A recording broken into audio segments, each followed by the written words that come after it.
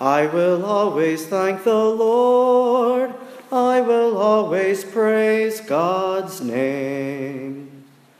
The responsorial psalm that we sang today, just a few moments ago, I think, captures the feelings and the prayer of the church today, to always give thanks to the Lord and to praise God's name.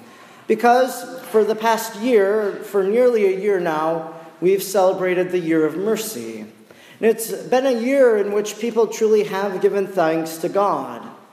Because this Year of Mercy has afforded people the opportunity to go to the sacrament of reconciliation, perhaps a sacrament that they had been away from for many years. It also offered them the opportunity to learn about the corporal and the spiritual works of mercy and to extend them to people in our world and in our lives. It also perhaps gave us the opportunity to ask someone for forgiveness for some times that we have wronged them, or to forgive another person who has wronged us. Because of the Year of Mercy, we truly are able to give thanks to the Lord and to praise His holy name. Our Year of Mercy began on December 8th of last year. December 8th is the Feast of the Immaculate Conception, and it was the most fitting day, I think, to begin the Year of Mercy. Because on that day, the Immaculate Conception remembers how from the cross, Jesus' mercy extended to Mary even from the moment of her conception, that God foresaw the merits of the cross and applied it to her, sparing her from the original sin. Today we celebrate Jesus, who is the King of the universe. He's the King of heaven and earth, and for a king, there's always a queen. And to begin the Year of Mercy with Mary, who is the Queen of heaven and earth, the Mother of mercy, and now to end it today with Christ the King, Jesus, who is the King of mercy. On the beginning day of the Year of Mercy for the Annunciation, the gospel we heard that day was from the Annunciation, the gospel every year for the Feast of the Immaculate Conception. And that gospel tells us that an angel comes to Mary and says that you will give birth to the one who will save us from our sins, and his kingdom will have no end. Even from that moment, Jesus was known as the one who is merciful, the one who would save us, the one who was a king, for his kingdom would have no end. And that's what we have today. That's what we honor, that Jesus' kingdom of heaven has no end. For Mary, as she heard those words, what would have been her response? Except to give thanks to God and to praise his name for that wonder that he did in her life, in the life of Israel, and now for all of us. It led her to proclaim the praises of God when she visited Elizabeth, as she made her Magnificat known. Then today, as we fast forward now almost an entire year to the feast of Christ the King, we hear this gospel from Luke that tells us that Jesus is the King of the Jews, as the sign inscribed above him said. And the one thief, or the one criminal on the cross, says, "Save yourself and save us." And little did he know that that prayer was truly what Jesus was going to do, that he was going to save us and save him. But it was the good thief then who asks Jesus a simple question, a simple request, because he knew that Jesus was some sort of king. Maybe because of the inscription, or maybe he knew something else. Maybe he knew something more.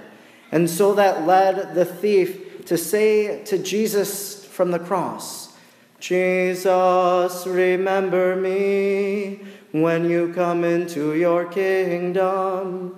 Jesus, remember me when you come into your kingdom." And Jesus' response was, "Yes, I'll remember you when I enter into my kingdom, but I want you to come with me." And so he says to him, "Today you will be with me in paradise." That this good thief will walk hand in hand with the Lord into that eternal kingdom that knows no end. And what could that good thief give the Lord?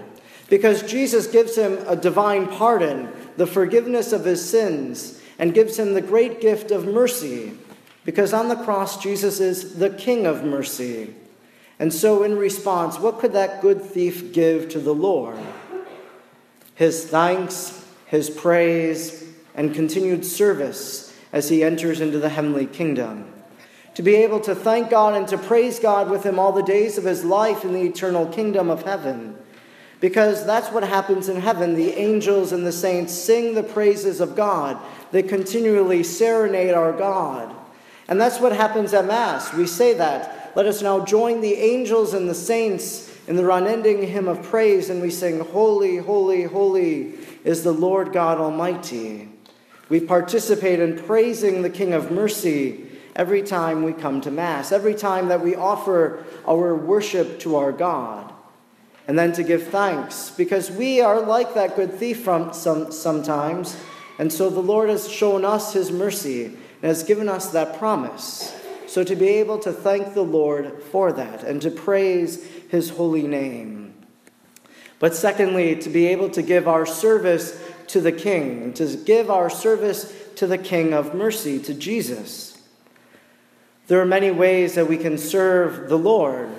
In our second reading today, we heard that Jesus is the head of the body, the church.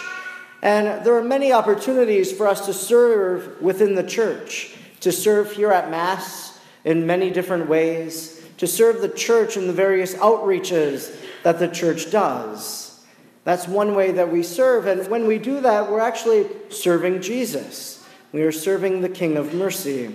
When we serve funeral luncheons or help those in need or organize gatherings, those are times that we're serving Jesus, who is head of the church, the King of the universe. We also can serve the Lord by spreading his name, by proclaiming that message of mercy that Jesus proclaims so often. We serve Jesus every time that we serve him in the disguise of the poor and the homeless and the sick and those who are hospitalized. That when we do something to them, we're actually doing it for the Lord. We're serving Jesus in those moments. We can also serve Jesus each and every day as we hear his word and listen to his commandments and follow him each and every day. That's what we can do here and now on earth. And what we do now will be what we do forever in heaven, in that kingdom that knows no end. So today we truly do give thanks to the Lord and we praise his name. We do this because the year of mercy ends. But because the year of mercy was something we observed and has become a part of us, it's just like that kingdom where the King of Mercy reigns. The year of mercy knows no end because now it has become a part of us, and we'll continue to live it each and every day. That's how we can serve the King of Mercy, by worshiping, by serving, by showing mercy. And so this day, on this feast of Christ the King, we give thanks to the Lord always, and we praise his name.